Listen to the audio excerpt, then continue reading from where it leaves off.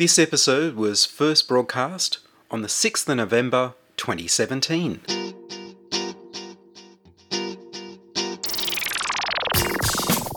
Diffusion, the international science radio show. We have a bouncer on the doors of perception. The good, the bad, the ugly. It gets pretty exciting. The myths, the truths. Toxicology. Astroseismology. Magnetism. The dark side. Genetically engineered potatoes. Planetoid. Planetoid. I love that word.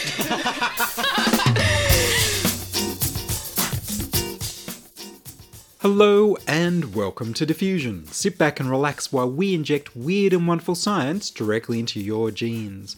I'm Ian Wolfe. On this edition, Ben Eggleton explains the science behind the internet. But first up, here's news about radioactive diamonds.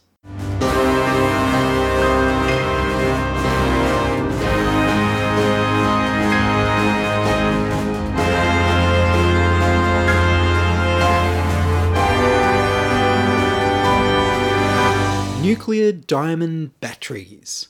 A team of physicists and chemists from the University of Bristol have grown a synthetic diamond shell that can generate power from a radioactive source that emits beta radiation. Beta radiation is in the form of energetic electrons. It's the form of radioactivity that's most easily stopped by shielding. The team propose to create a nuclear battery using carbon-14 extracted from nuclear waste and turning it into a radioactive diamond that can sit inside their non-radioactive synthetic diamond shell.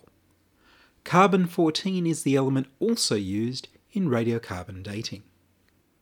Their prototype nuclear diamond battery uses nickel-63 as its radioactive source instead of the proposed carbon-14 from nuclear waste.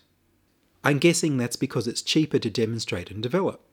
They can generate 15 joules of energy per day per gram with this nuclear diamond battery, which is an energy density of 170 microwatts per gram, delivering around 2 volts.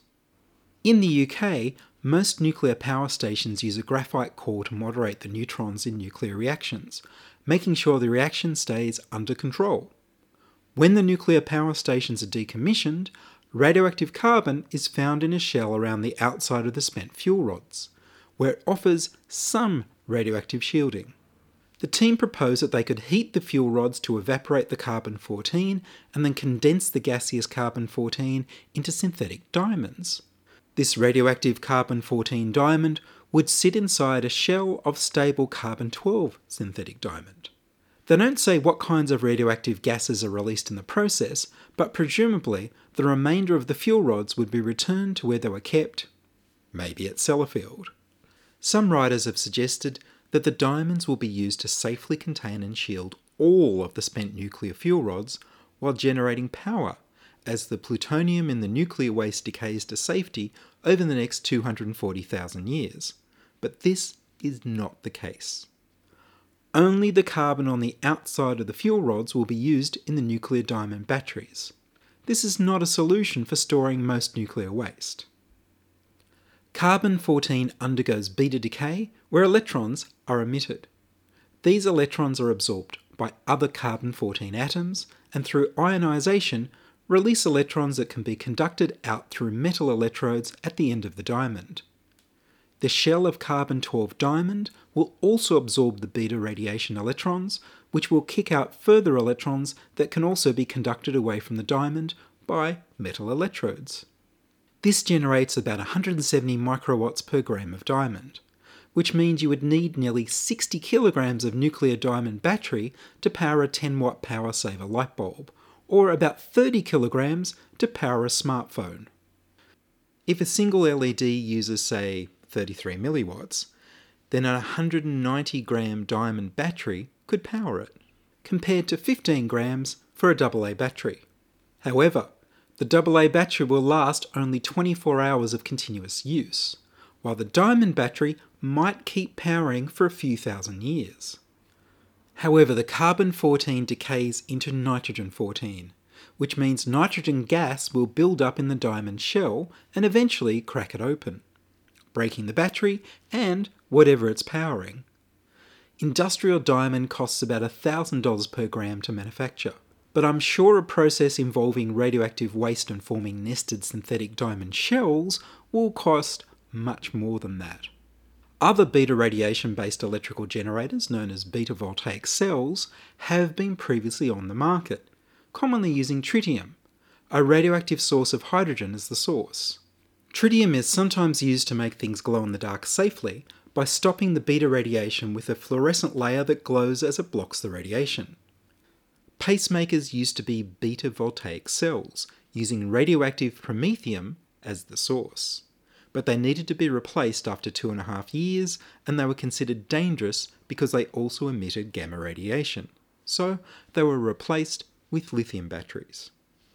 The researchers suggest that the nuclear diamond batteries would be most useful in places where you can't replace batteries, and you need the power to last, such as pacemakers, satellites, spacecraft, and surveillance drones. It doesn't seem practical to launch such a heavy battery into space or even in the air when lighter alternatives are available. This appears to be one of the most expensive kinds of power to generate, but it has the advantage of providing continuous power for a very long time. The half-life of carbon-14 is 5,730 years, so it will take that long to lose 50% of its power. Bristol University's Professor Tom Scott announced the nuclear diamond battery at the Cabot Institute annual lecture in 2016, Ideas to Change the World, and the university sent out a press release, but his team hasn't published a paper.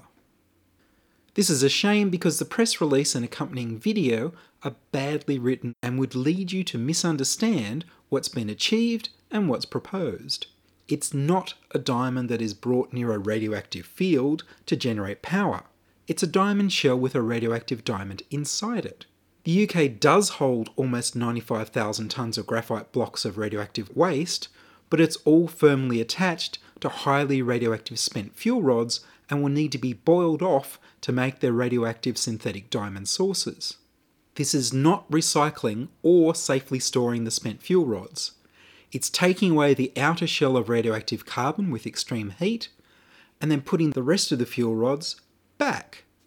A diamond within a diamond that provides 2 volts at 1/10 of a milliwatt per gram of continuous power for thousands of years must have a practical use, however hard it is to think of one. The University of Bristol is asking you to tweet your suggestions using the hashtag #DiamondBattery. Thus far, the best suggestion I've seen tweeted was to power electronic media in time capsules. I wonder if the decay of carbon into nitrogen will make the batteries crack or go bang. These diamonds are not forever.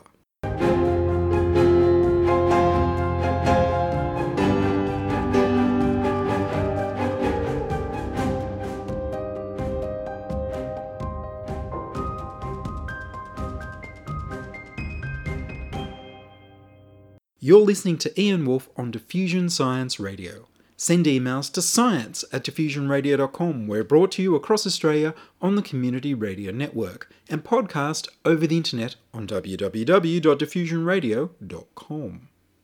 Where nothing can possibly go wrong. Go wrong. Raw. Go wrong. Oh my God. Shut down. Shut down immediately. And next, the science behind the internet. Ben Eggleton is an Australian Research Council Laureate Fellow and Professor of Physics at the University of Sydney. Director of the Australian Research Council Centre for Ultra-High Bandwidth Devices for Optical Systems, QDOS, and Director of the Institute of Photonics and Optical Science, IPOS, at the University of Sydney. I began by asking him, where do people start to understand the physics of the internet?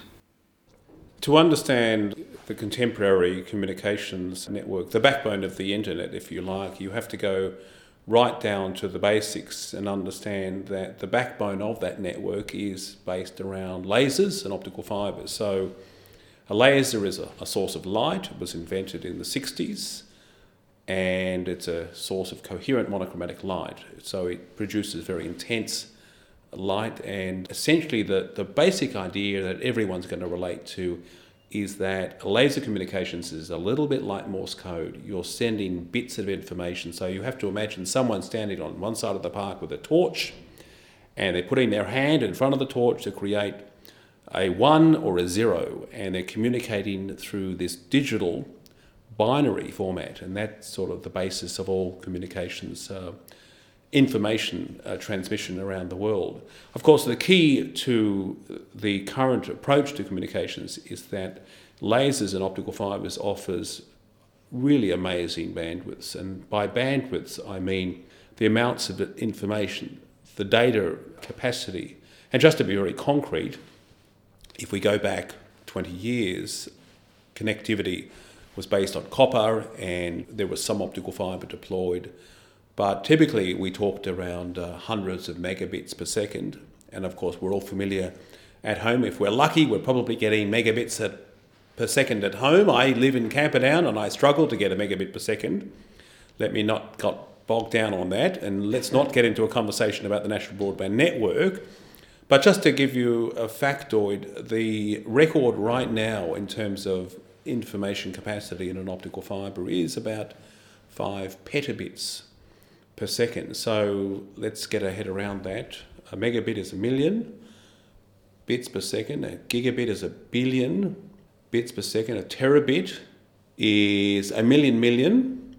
Okay, so that's 10 to the 12. A petabit is 1,000 terabits. So that's 10 to the 15 bits per second through a single optical fibre, an optical fibre the size of the human hair. So a petabit then corresponds to thousands and thousands of DVDs per second. So optical fibres have this really amazing capacity to transmit data at essentially the speed of light. Well, essentially it's about half the speed of light or 2/3 of the speed of light. And that's obviously the breakthrough, the big step change that enabled this global connectivity that took place about 20 to 30 years ago with the rollout of optical fibres. So lasers allow you to encode vast amounts of data onto these optical fibres. The optical fibres are essentially light pipes. You just think of them as a light pipe, a very, very thin light pipe, the size of a fishing wire, and they have this amazing capacity for bandwidth to be transmitted, and that's the backbone of the network. So I like to use the analogy of the highway systems.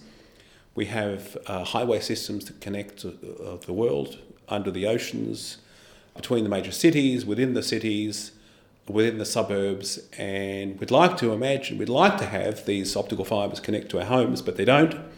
We often rely on copper for that last 100 metres or 20 metres, but essentially that optical fibre provides all that connectivity and all that bandwidth. And you won't have that bandwidth with copper. It simply doesn't have the bandwidth to transmit that amount of information. So I know that they've tried to upgrade what you can do with copper, and they've got some higher speeds, and of course they've done the same with fibres. So if you have fibre already laid and someone invents a way to go faster, do you have to relay the fibre, or can you just change the receiver and sender? So the beautiful thing about optical fibre is that it really is future-proof. That glass itself is a light pipe that has potentially terabits of bandwidth. Okay, so fundamentally from the basic physics, that piece of glass is very transparent, it's very low loss. You can send data over tens of kilometres without requiring amplification, so it's more than compatible with deploying optical fibres within a suburb to the home. And once you've deployed that fibre, once you've connected up that house, that fibre will survive 50 years. It's not going to degrade. Of course, the laser and the receiver needs to be compatible with the type of data traffic that you're imagining, and the higher speeds you're going to want to operate at. You might need to upgrade the transmitter and the receiver, but I'm pretty confident that those components are pretty low cost. So I think on day one you're going to deploy those connections with low-cost components, and you're going to have a link that is going to be future-proof for generations. And I think that's the whole point of investing in optical fibre. It's not going to degrade. It has a potential bandwidth capacity of tens of terabits per second. Now, the average home is going to be very happy with gigabits per second. Most homes in Sydney are probably around 10 to 100 megabits per second. So there are 1,000 megabits in a gigabit, and there are 1,000 gigabits in a terabit. So again, that future-proof, that scaling will keep us satisfied for many generations. Whereas they're getting gigabit out of copper these days? Well, look, in terms of the leading edge, copper gigabit sounds pretty remarkable. I know that they've made progress with copper and they are getting more bandwidth. The problem with copper is that you can't send that very far, and you have to jump through some hoops to get up to those high speeds, and then you are fundamentally going to be clamped at that bandwidth. So, I mean, I don't want to get into a debate between copper and optical fibre. It's an old conversation. The point is very simply that optical fibres can go way beyond gigabit per second. Australia is losing the race. We are going down the rankings in terms of bandwidths. I live in Camperdown. I'm getting less bandwidth in my home than I was getting 10 years ago. I'm not on the NBN. The NBN is on the other side of Parramatta Road. But I'm now getting less bandwidth. I can't download manuscripts when I sit there and have my coffee in the morning. So I just shake my head, and it is just a very bad situation.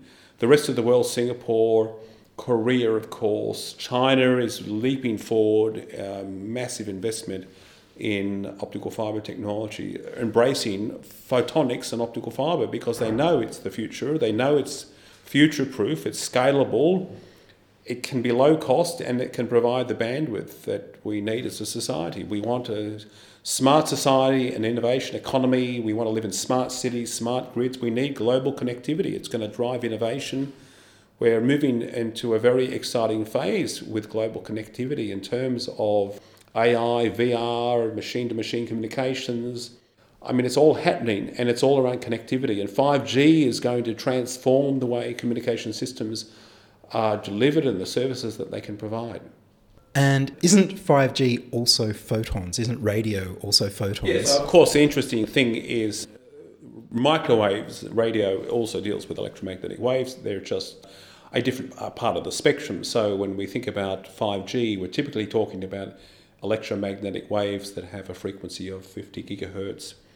When we talk about optical frequencies, we're talking about hundreds of terahertz. And of course, that is the fundamental difference between microwave and optical, that the optical frequencies are so much higher that we can encode on those frequencies much more data traffic. Okay, so fundamentally, the advantage of operating in the optical domain is that we have this enormous bandwidth. Now, operating in 5G, when the carrier frequency might be 50 gigahertz, you have tens of gigabits per second, well, relative to tens of petabits per second. So there are many orders of magnitude. But of course, global connectivity relies on a combination of the optical for the backbone, providing that pipe into your home.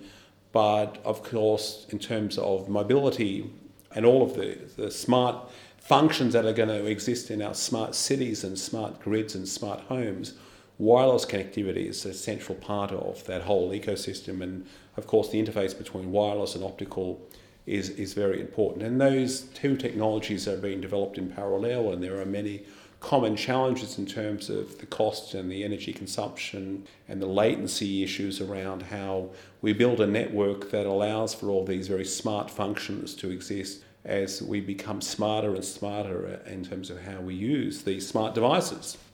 And when we're trying to use radio across distances greater than the nearest tower, how does radio perform? Yeah, so of course the fundamental issue with the microwaves is that it doesn't have the range that optical has.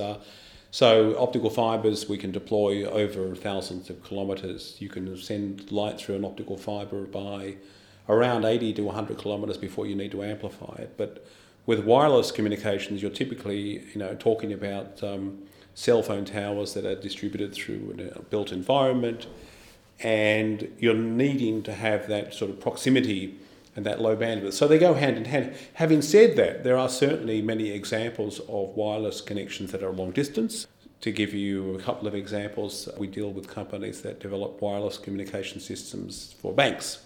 They're very interested in utilising wireless, what's called wireless backhaul or 5G backhaul, if you like, for connecting banks that might be in Chicago to New York, it might be New York to New Jersey. One of the fundamental advantages of wireless is, in fact, that because they're transmitting these electromagnetic waves through air, the speed of the information is actually faster than the speed of the light through an optical fibre by about 35%.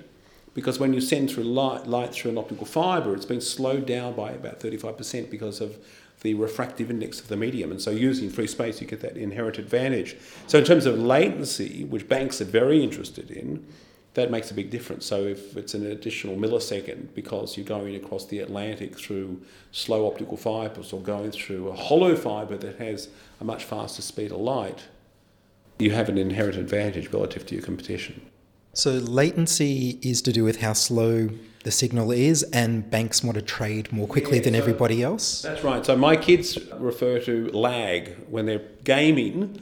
Latency is essentially this lag somewhere in the network, and that lag, that latency we all deal with can be a real pain if you're, for example, dealing with virtual reality. You might think about remote medicine, healthcare, you might think about machine-to-machine communications, and you might think about banks trading, where these are, in fact, computers communicating with computers, machines to machines that are communicating, and they're making decisions and they're making deals in real time. And in that case, latency becomes very important, and banks are prepared to put a lot of money into developing very low latency communications links because they can't afford the 5-10 milliseconds. It costs a few tens of milliseconds to get across the Atlantic.